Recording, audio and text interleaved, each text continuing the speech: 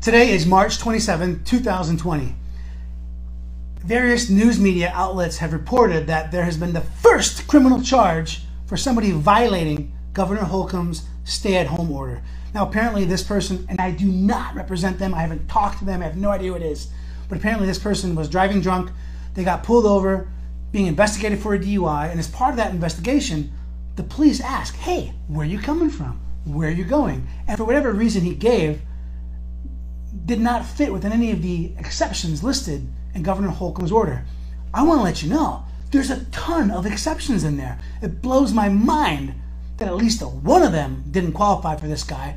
But the moral of the story is, if you're asked by a police officer, hey, where are you going?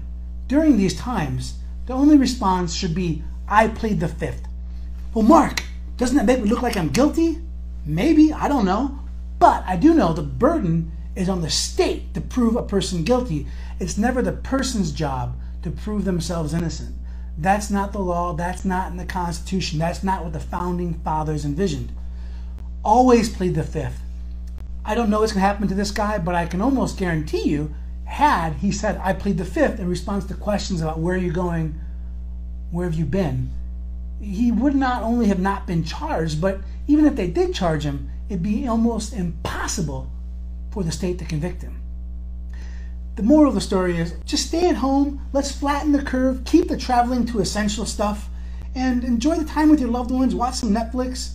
Put it on a low band for me though, so I can get some at my house too. I'd appreciate that. If you have any questions, give us a call, 317-632-3642. And remember, always plead the fifth.